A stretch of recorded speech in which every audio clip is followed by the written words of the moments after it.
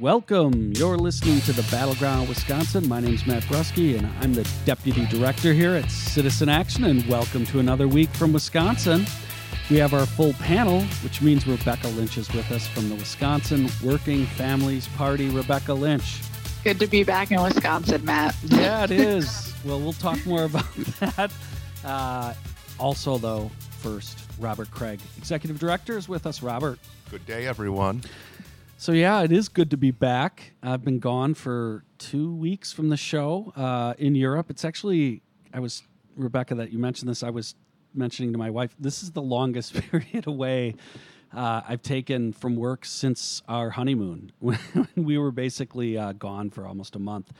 But it was great. It was a typical trip where it had some just catastrophically, bizarrely bad moments, but also mostly just amazing moments.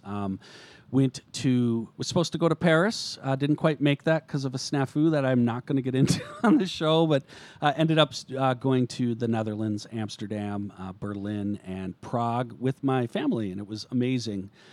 But what I actually want to talk about is it was also amazing to be an American traveling in Europe, where Donald Trump is just wildly unpopular. And just the news that was happening, what little bit of news we were tracking, both what happened in the Middle East with Iran in terms of Trump, trumping up that situation, zero credibility that America has in our word over there, but also Trump announcing his candidacy for president. Totally covered, like every news station covered it live. It was amazing. And now I was in Paris at that time. But so what I want to talk to the panel about is that sort of, here we go, right? Like 2020 is on, Trump's announcement, and get people's just sort of reaction. Also, while I was gone, just the situation that he's destabilizing in the Middle East again with Iran. This is that's sort of what I take back from coming from Europe, and want to get the panel's reaction to just the announcement. We're really on here, presidential in Wisconsin. Of course, is going to be ground zero for Trump's reelection. Rebecca, your thoughts on this week, the announcement, and we're really into it now. Yeah, I'm really concerned about what you said about Iran. I know that's not the question. The question's about the announcement, but I'm glad you brought it up because it really is frightening what is happening right now with, the Trump administration seemingly, trying to drum up justification to go to war with Iran. And as many listeners will know, they can do that without congressional approval because of legislation passed during 9/11 that has not been rescinded. So that freaks me out. As for the announcement, I mean, it's funny that it was so widely covered in Europe because I feel like it is such a non-story here. I mean, he's been running since he was elected. He's been doing, campaign style rallies the entire term of his presidency. So I guess I didn't really register. Like, I knew it was happening. I saw that people waited online for quite some time to get in, but other than that, I didn't really notice. Well, I connected them deliberately because they were connecting them over there. And I think they really, well, first of all, context, Trump's approval rating in Europe and just about every country, his disapproval rating, 70, 80, in some cases close to 90%. Poland, it's at 58, is the worst. So they view him in a context of very, very scary, like you were saying, right? And that happened, and then the next week they see he's announcing his campaign, and they covered it live, but they did it in just an incredibly skeptical way, right? Like, this was not like some sort of American even-handed discussion. It was kind of like, here it goes, right? Like, are we going to be stuck with this guy? And it was also the same week that he was talking about his supporters demanding he might get a third term, right? Like, I'm sorry, but all that fascist stuff is still incredibly fresh over there in a way that apparently we're asleep at the switch here in America. Okay, so my position is that Trump is a proto-fascist. So if you have PolitiFact, you can PolitiFact Matt on whether I'm saying what the European, the general sentiment, Okay. like people that would talk to us, like it was a litmus test. Like, hey, do you support Trump? Like this person wasn't prepared to talk to you if you did, because they see this as game on around. This is very serious, and they're disturbed and worried about our politics. So in political science, proto-fascists have all of the elements of fascism without the full-out fascism yet. But of course, that's where it potentially leads.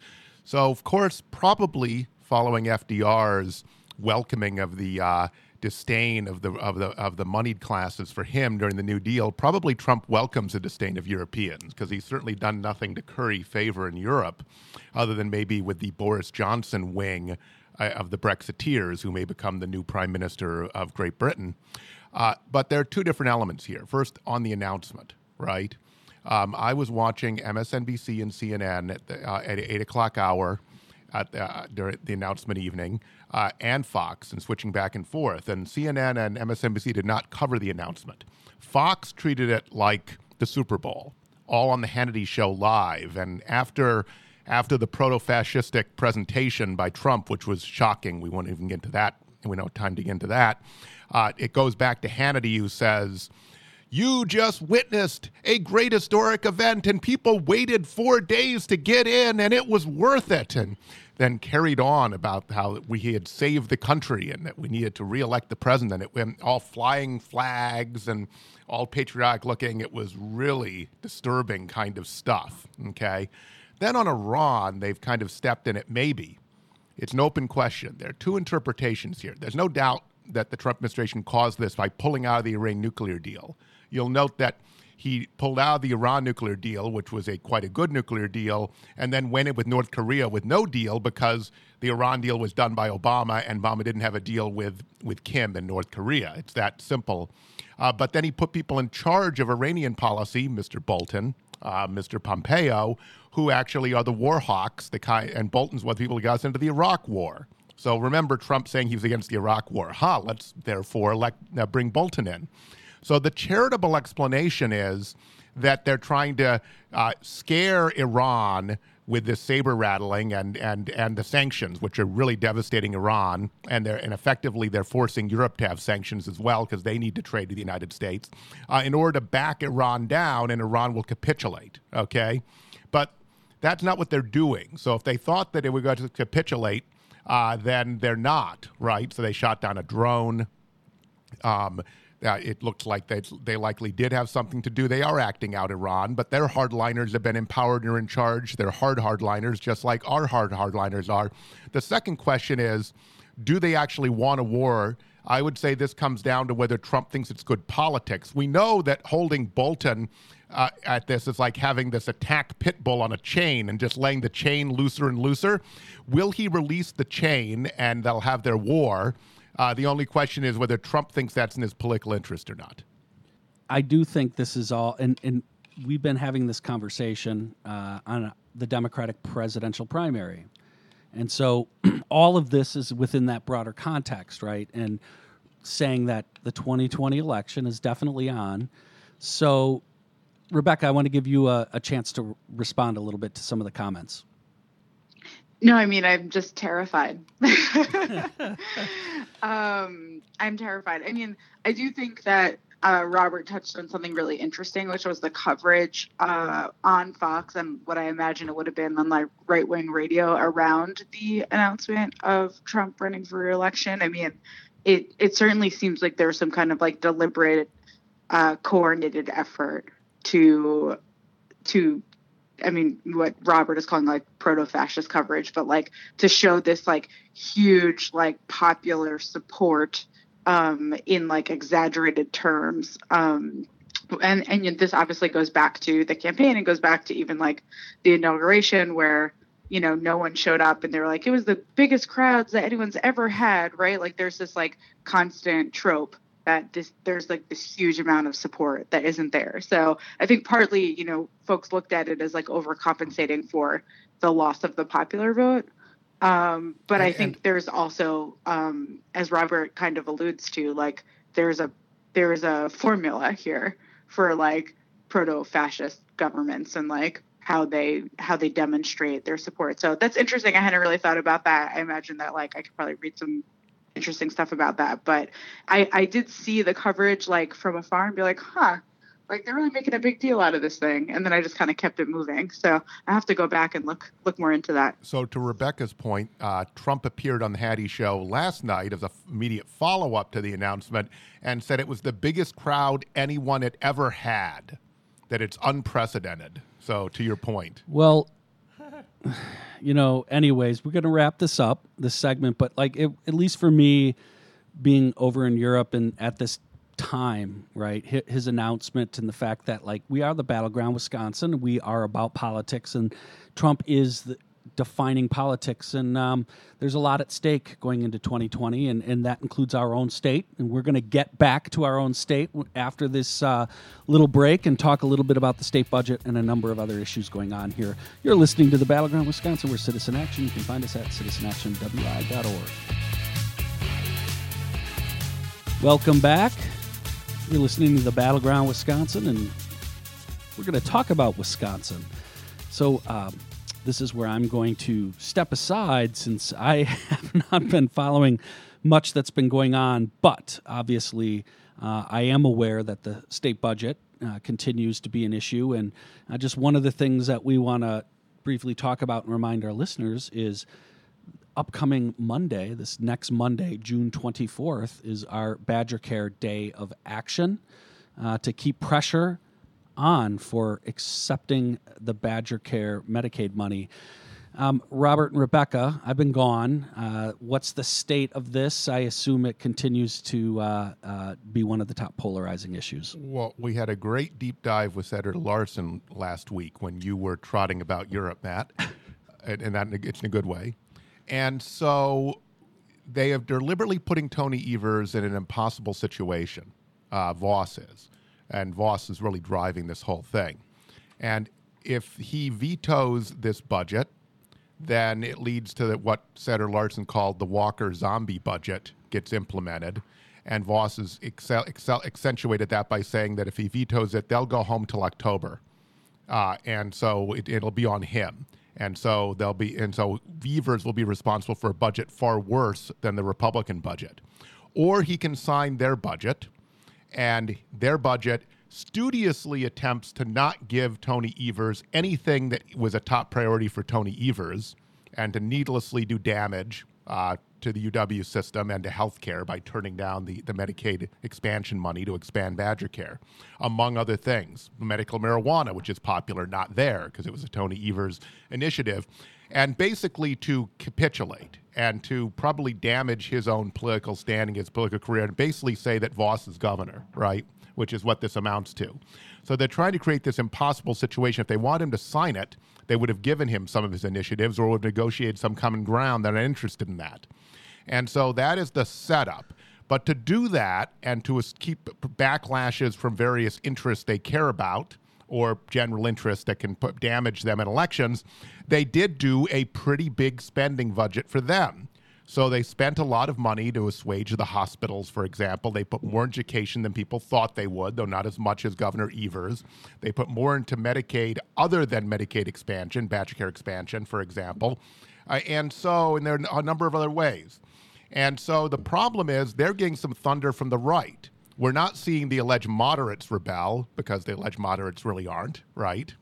Your line of Rippins, Luther Olson. But you have already, McIver Institute came out a couple weeks ago saying it was not a conservative budget and attacking how much spending it had in it, how much taxing and spending it had in it. And now we have 4 senators that might defect. One already has Steve Nosk. It's not a conservative budget. And so their own Freedom Caucus might sink Vos's plans in the Senate. There's such a big gerrymandered majority in the Assembly, it doesn't matter. And so we're going to have the only interesting thing next week. We have the Assembly Action Tuesday. It's the Senate Action Thursday. And the most likely, one scenario, it's not going to be defeated because it's an awful budget. It's going to be defeated potentially because it's not awful enough budget, but they will use every bit of Republican leverage to try to prevent themselves from losing 2 more. They can only lose 2 more, and there are 3 more they could lose. So, Rebecca, your thoughts on this in terms of what Evers ought to be doing?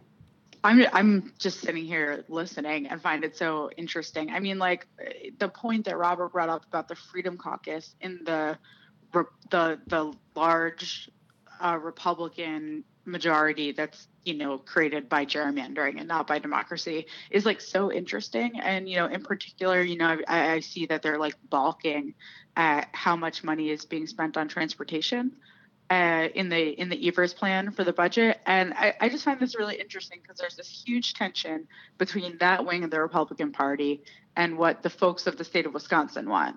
And that wing of the Republican Party has been able to like really pull our budgets like to the right, pull our budgets to be like smaller government, less spending on things that we need. So we're losing teachers because we are not funding our education, where our roads are crumbling, like all of these things that, the people of Wisconsin ousted our incumbent governor, which is like a really big deal because they want to see a change. And so Tony Evers is trying to implement that change and he's facing opposition. And I just find it really interesting to think about how he's not just facing opposition from the Republicans as a whole, but that even within that caucus, you've got this smaller group of folks who are like really concerned.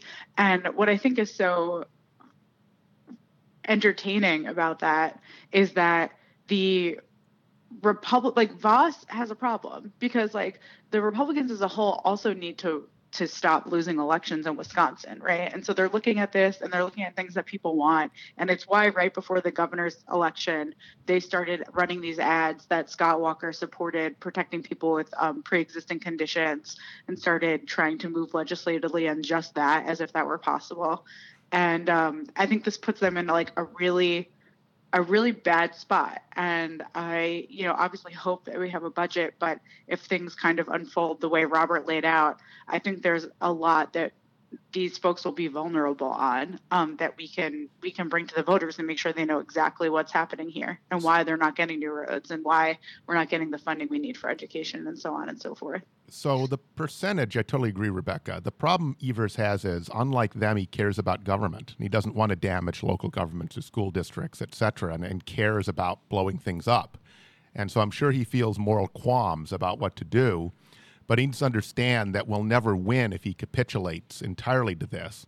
But there are options. He could most likely veto parts of the budget, not all the budget. He has a bigger problem with anything involving local government or school districts, because if Voss follows through on his threat, which he has the power to do, not to come back till October, then you are creating an impossible budget situation and massive budget cuts for local school districts, as they have to constantly do their budget in the fall. So The takeaway here is that he has to make a choice around education and whether it's worth the risk. He could certainly veto the Medicaid budget, just for example, and maybe other parts. He clearly is going to veto the registration fees as opposed to gas taxes. He's already come out against the idea that no out-of-state tourists would pay for our roads, only Wisconsin folks, and doing it in a regressive way because registration fees are equal for everyone, including the lowest income folks who don't have good access to mass transit. So he'll veto that. But with Medicaid, here's the thing. The people will be mad as the hospitals, because they're getting a bunch of money from the Republicans, and they played this double game all along where they tried to get the private option. Truth is, they deserve it, number one, because they literally are willing to throw low-income Wisconsinites who are working and don't have good access to health care under the bus for their own money. But second, they don't have any kind of immediate pressing issue like the local school districts or local governments. But he's going to have to make a lot of tough choices, but he should not just sign this whole budget. He should veto at least the Medicaid budget. And then you make the whole debate about Medicaid expansion even more specific and focused for the public. So I tend to think he is first and foremost a civil servant, and I think he's going to have a hard time, as Robert pointed out. The education thing, I think, is his biggest issue. There's real additional dollars for school districts, and the continued Walker budget is crippling. And I think that just knowing how he responded to the DPI budget with the education budget when the Republicans increased it, he was very supportive of it, actually, when it first came out and called it a decent budget. So I think those are his core instincts. And on public education, it's a big deal. And the Walker budget and continuing that for another 2 years would really be devastating. There'll be bad enough stuff that will happen with accepting the Republican budget. However, personally, I just think this is such a politically polarized time. He ran on these issues, as Rebecca pointed out earlier, and won an election on these issues. And then, really, I think he needs to hearken back to the days where he basically immediately calls the 2020 election on and says, I'm going to veto this budget. This budget is devastating. There's nothing I can do about it that's can make it decent enough for me. And with the division on the Republican side, they're incredibly vulnerable right now in terms of him being able to basically be like, the problem's over there. Those jokers can't even agree on their bad budget. You need to send me a different legislature in 2020. I don't care about the maps. He can talk about the maps, talk about gerrymandering, but say it's going to require courageous voters to come out and throw these guys out, that they're just bad for the state. And make this a real litmus test on the people's budget and actually just call the election on. And this is partially why Trump announced his election. We're in the political season, and this thing has been incredibly political. There's been virtually, as Robert and you both talked about, no real sort of agreement on any of the fundamental things Tony ran on. And that's what, if we had a functioning democracy, that's what would be happening. There would be some give and take in those areas. I got one amendment to what I said, because the public thinks Evers is the one who wants to work together, and they're right. He should also, when he vetoes these things, veto some stuff they really want, okay, as bargaining chips. Immediately with the vetoes, offer to have a conference committee with himself and the Senate and the Assembly leadership immediately to work out their differences and have a budget immediately, and basically meet. Like literally, if they won't meet and they go home, then have the meeting without them and say, I'm here to negotiate. They won't. Rebecca, you got the last minute. My last minute is somewhat related, which is that I guess Martha Lanning, our outgoing Democratic Party chair, went to, I don't know if listeners know the Third Way. It's this centrist, pro-centrist, pro-moderate interest. It's running ads against Bernie, Rebecca. Yeah, apparently spoke at an event they had yesterday for reasons that surpass understanding, since she's no longer our party chair. And she said that basically that Tony Evers won by appealing to moderates, and that's how we're going to win in 2020.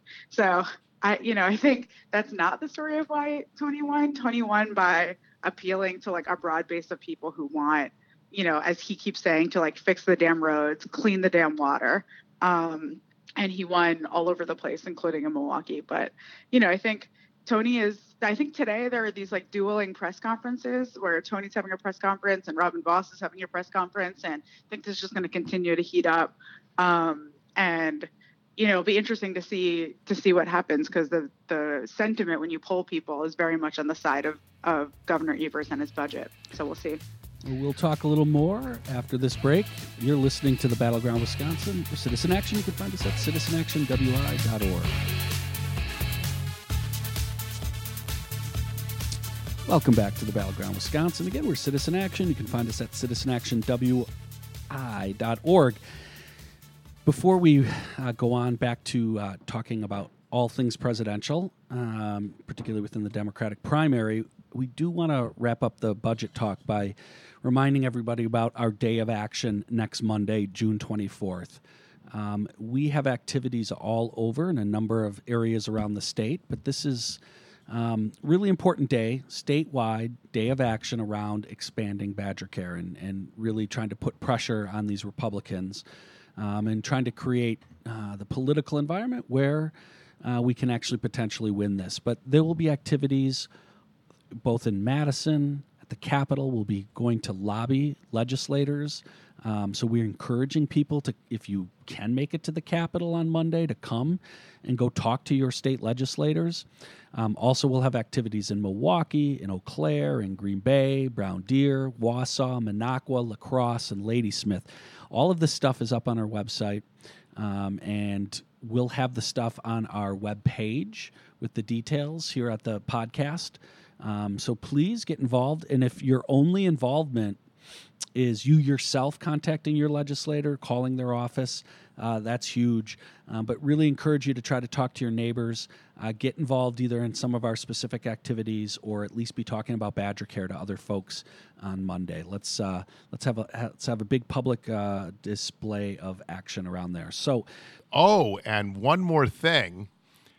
For those of you who are really into Medicare for All, which is most progressives, and you live in the Milwaukee area, I'm going to be speaking to Grassroots North Shore at a big event from 3 to 5 p.m. this Sunday, June 23rd, at the Brown Deer Methodist Church, 5736 West Brown Deer Road, where I will explain everything you need to know about the big Medicare for All bills, the Medicare for America bill, which is the universal but public option-oriented alternative, and take questions from the audience. And there are a lot of people who have questions about what is feasible, what we do if we win the presidential election in 2021. And I will be there to present and to take all questions about it. We need to move on to presidential. Robert, you wanted to add some stuff. Just one quick thing on the budget. I want to say more slowly what I said quickly in the last segment. So here's the roadmap for Tony Evers. He should veto the Medicaid budget, make a decision whether he can veto the school budget without damaging school districts too much, and that's an internal decision. And he could veto things like car registration. Veto some things that the Republicans care about. I would veto the middle-class tax cut. And here's what I would say then when you make these vetoes. You then, because Robin Vos is going to go home and tell everyone not coming back till October, immediately ask in the veto message that we're going to meet and we're going to have a conference committee between the governor and the legislature and work out these issues, and I will sign them as soon as we do. And when they simply go home, if they do that, then go do it without them and have with empty chairs and literally just stay around the Capitol all summer saying, I'm here to work to fix the budget. They won't, because they won't even work with me. And what you say about the middle-class tax cut is people shouldn't get a tax cut until we give working people affordable health care. And they're the ones stopping you from having a tax cut, because I had a bigger tax cut than they did in their budget. There you go, Robert's pro-tax cut pitch. No, I'm just kidding. Well, I know. So I was trying to say what Tony would say. Robert would not do the tax cut except for a big earned income tax credit for working folks. All right. We hear you. Let's talk presidential, all right? Because, look, we started off with Trump, right? Like, Wisconsin is going to be central. And so we're going to continue our conversation. The one little bit I was sort of tracking while I was gone is there does appear to be a lot of talk, and I don't know, I'll ask our favorite pollsters here, Rebecca and Robert, as to that Elizabeth Warren seems to be gaining traction, and it seems to be at the expense of Bernie. Rebecca, your thoughts on just the horse race aspect of the Democratic side? Well, I'm very excited that Senator Warren is doing so well. Certainly, I'm not thrilled that it is seemingly at the expense of Bernie. I don't know if that is necessarily true, but I agree that is like a concern of what it might look like. But I'm thrilled she's doing well. I mean, both Senator Sanders and Senator Warren are like two of the most clear and clear-eyed defenders of the way in which we want to see the world and our platform. Of course, Senator Sanders is a democratic socialist. Senator Warren is not. But, in many ways, there's a lot of overlap and similarity, and they're super progressive. So I see like success of either or both candidate to be like a huge win for us and our vision for the world. So I'm really psyched about that. She's been rising in the polls. Obviously, we don't want to make too much of polling ever, certainly not this early out. But, I think it is possibly a demonstration of the fact that the more folks see of Liz Warren and hear of Liz Warren, the more people are coming to see her as a viable and good candidate that they would want to get behind. And I think that's like kind of thrilling. There are so many folks who like prior to this election after 2016 said a woman could never be viable. People aren't going to vote for a woman. And there were lots of reasons why people say that folks wouldn't support Liz Warren. And they'll still say those things, right? But that not only is she a woman, but she's too old or she's not attractive enough or whatever it is that people are going to say about her. And like these polls fly in the face of that. Like people are like flocking to Liz Warren. And I think it's because not only of her policies and her lane that she's kind of carved out for herself as she has a plan. But also she's running really smart politics. She's calling voters directly. She's going viral all over the place, talking to people on like airport shuttles and, just really explaining where she's at. So I'm really excited about that. I would say that to the extent that there might be a little bit of what you mentioned, Matt, of it coming at the expense of Bernie. Certainly, these are the two candidates that are competing for the votes of progressives. But what I see as thrilling is that they are growing the map and like bringing more people into that progressive tent. The other candidate who I think it probably comes at the expense of is Biden.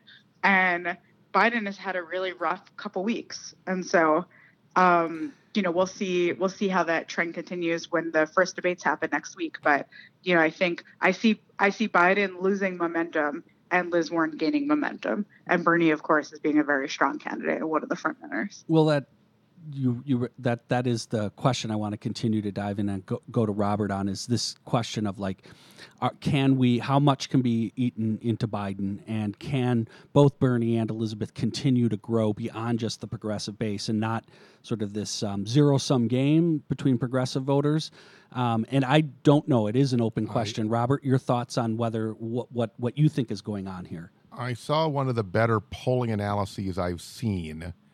And this is just where we are. This doesn't mean that we're early in the race, right? On the Chris Cuomo show last night, went across the poll of polls. He had a pollster on with him. I'm blanking on which pollster, but it was not the usual pollsters. It was a good pollster, and it showed over 3 months that if you divide the Democratic electorate into the moderate wing, which is about half, and the liberal wing, that Elizabeth's growth is all in the liberal wing, not in the moderate wing at all, and that Bernie's decline is all in the liberal wing as well. So it certainly looks like what's happening is that some of the liberal wing is switching from Bernie to Elizabeth. It found no Elizabeth growth in the moderate wing.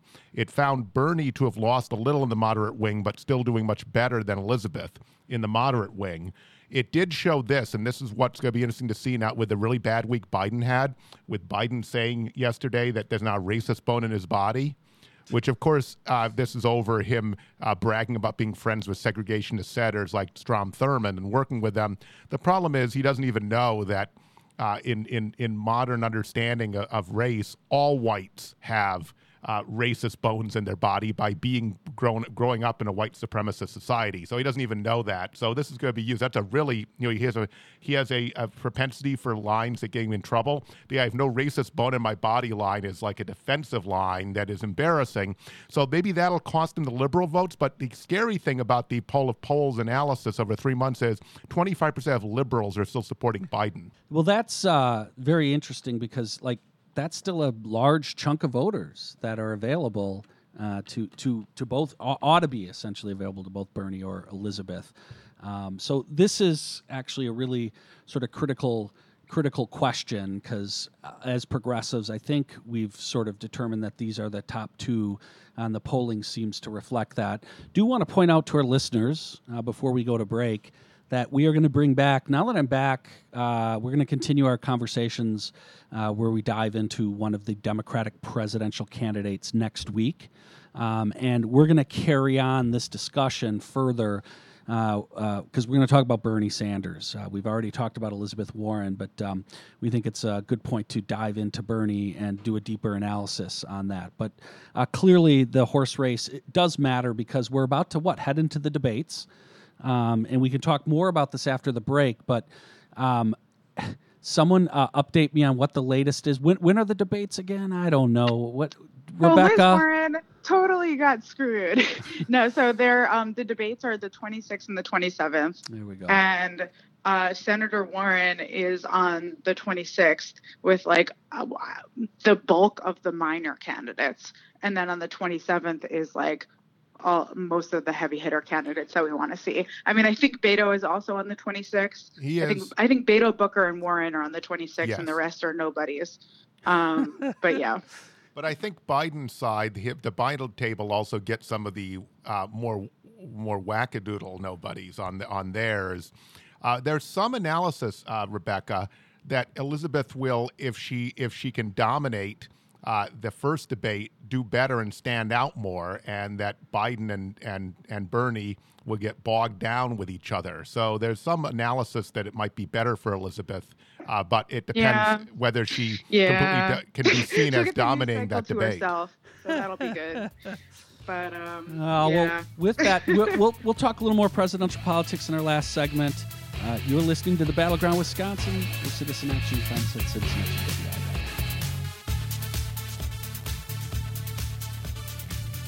Welcome back to the Battleground Wisconsin. We're talking presidential. Rebecca, you were in the middle of some thoughts here on the debate. I want to give you a chance for further thoughts, discussion about the upcoming debates now that we've established June 26th, 27th, since I had completely forgotten. Well, I'm very upset that Mike Gravel did not qualify for the debate.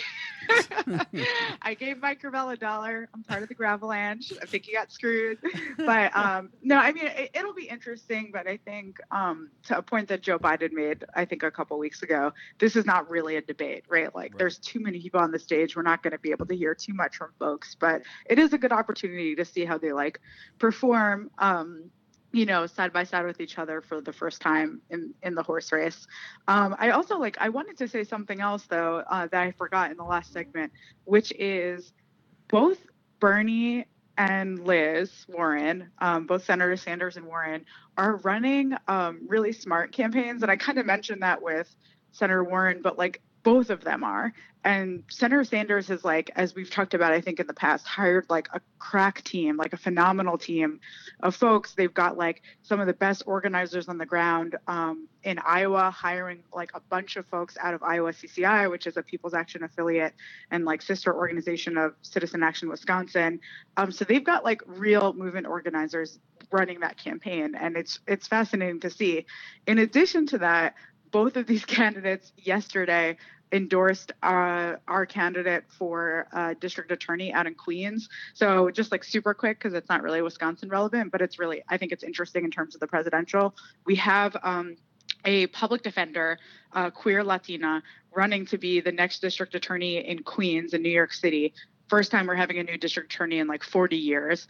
And she's running to decarcerate, to legalize sex work, to end cash bail, and do a whole host of reforms. And yesterday, both Liz Warren and Bernie Sanders endorsed her for DA in this very competitive race that will be very hard to win. If she wins, it would be a huge upset. So they're taking a political risk doing that, but they're very clearly backing this very progressive candidate, and they're both doing it. So I think that's a really interesting window into how they're running their campaigns this early out from November 2020. Just a couple quick thoughts on the debate, then I have some thoughts about one of the major candidates. But first of all, it may benefit Elizabeth that, there's really been a kind of a little war going on between Bernie and Biden, and Bernie has been nipping at Biden in a way that's upsetting Biden. So so it might be good for Elizabeth that Bernie takes on the interaction. Biden will probably try to completely come up with some one-liners to slam Bernie, and how Bernie responds will be interesting, given that Bernie is a very positive candidate and doesn't like this kind of back and forth except on issues themselves, which is obviously the way he'll focus it, taking all the money from Wall Street, for example. So I think that's interesting. The other thing is, this may not move the polls as much as we think, because really only the active base is going to watch a debate this early. And so there's still a lot of general election voters, that's the volatility in the primary, who are barely paying attention and are probably just saying Biden to pollsters because he's the only guy they've heard of other than Sanders. They're probably the only two that a lot of these voters have even heard of, quite frankly. And so I know that's strange for our listeners, because our listeners to Battleground Wisconsin are the tuned-in listeners. But there's that as well.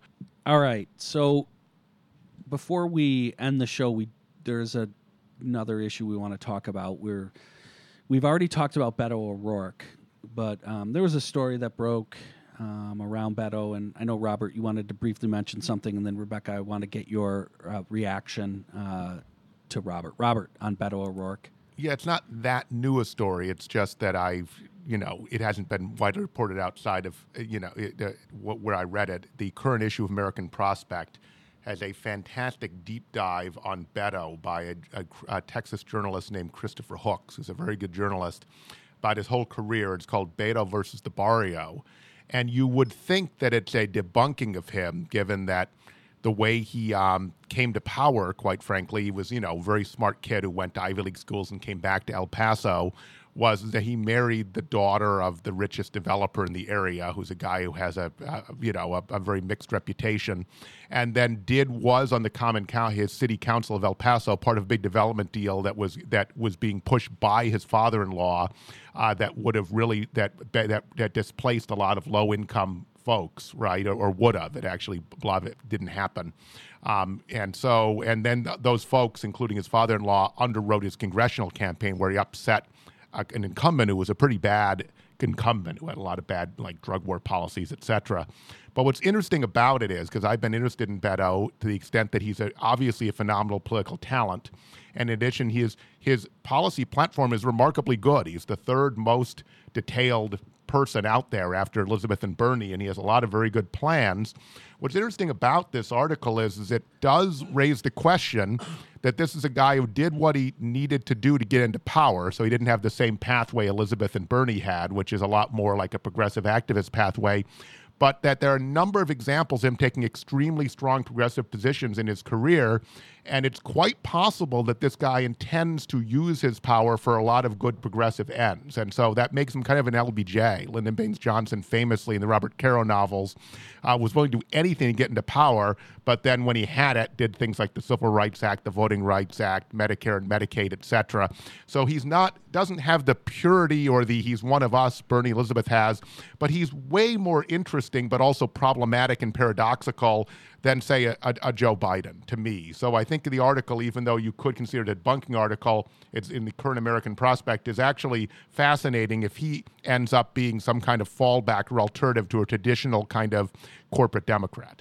Yeah, that's interesting. Do you think that that's going to happen, Robert, that he would be that fallback? I mean, before you answer, there was another article that mentioned Beto this week in the New York Times that listeners probably may have read about, who's winning the race for Wall Street money in the presidential. And, he was not at the top of the list, obviously. Oh, sorry, go ahead. No, you keep going. No one's talking. Oh, I heard a noise. Sorry. He's not at the top of the list. We've got Biden at the top of the list. Kamala is certainly in the mix. Mark Lazary, the owner of the Milwaukee Bucks, has been throwing fundraisers for Kamala, according to that article.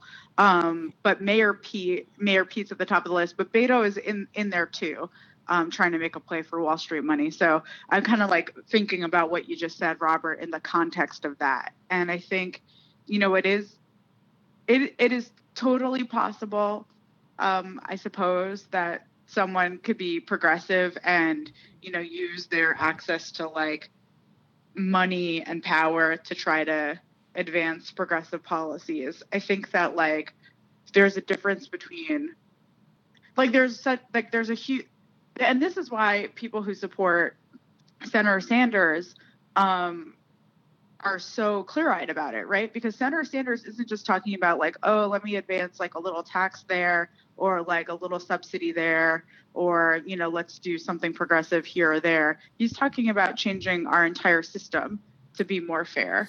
And someone who is reliant on the richest people in this country to advance some issues, even if they're helpful towards lessening income inequality, they're never going to go after the whole system in the way that someone like Senator Sanders is I'm a socialist, a democratic socialist, and what we have in this country isn't working can do. Yeah. So I don't know. That's my immediate reaction. So Rebecca, and I'm not questioning that at all. It'd be interesting. Maybe our listeners can tell us about this or send us other information. Beto doesn't take PAC money, has run against big money, dominating elections, and has been for strong campaigns for him for a long time. So I don't know what the methodology is, because let's face it, people who work for Wall Street firms give money to Bernie, right? It's just not from the major leaders of the firm. It's not in big chunks, right? It's small. You know, there are a lot of people who work for Chase Bank, right, or J.P. Morgan Chase. And as you know, some of the campaign finance methodology just look at who someone works for. So I don't know, but maybe it's also that he is playing a game and he's against some kinds of big money, but is also taking some of the big money that actually comes from the leaders of big banks. I don't know, but I'm saying that unlike Biden, he is consciously campaigning against big money and claiming he's independent, and that's very different than Biden. Maybe that's not fully true. I don't know, but I just want to lay that out there. But I totally agree. It's not like Elizabeth and Bernie, whose positions and path to prominence is more like progressive activists that listen to our show. So we're going to have to wrap this up here. I'll just close on Beto on this, just saying I brought this up when we talked about Beto before. I don't trust him. I agree with Robert. LBJ would probably be best case scenario, but like I just think his governance, or when he was actually in office, reveals a lot about him, and I think he's very talented, clearly. And but I get concerned when I read the development stuff. That's work that's very near and dear to my heart here in Milwaukee, and just using how you use precious economic development dollars. That in TIFing and all of that really says a lot about which side you're on, and so like that's disturbing information to me. But anyways.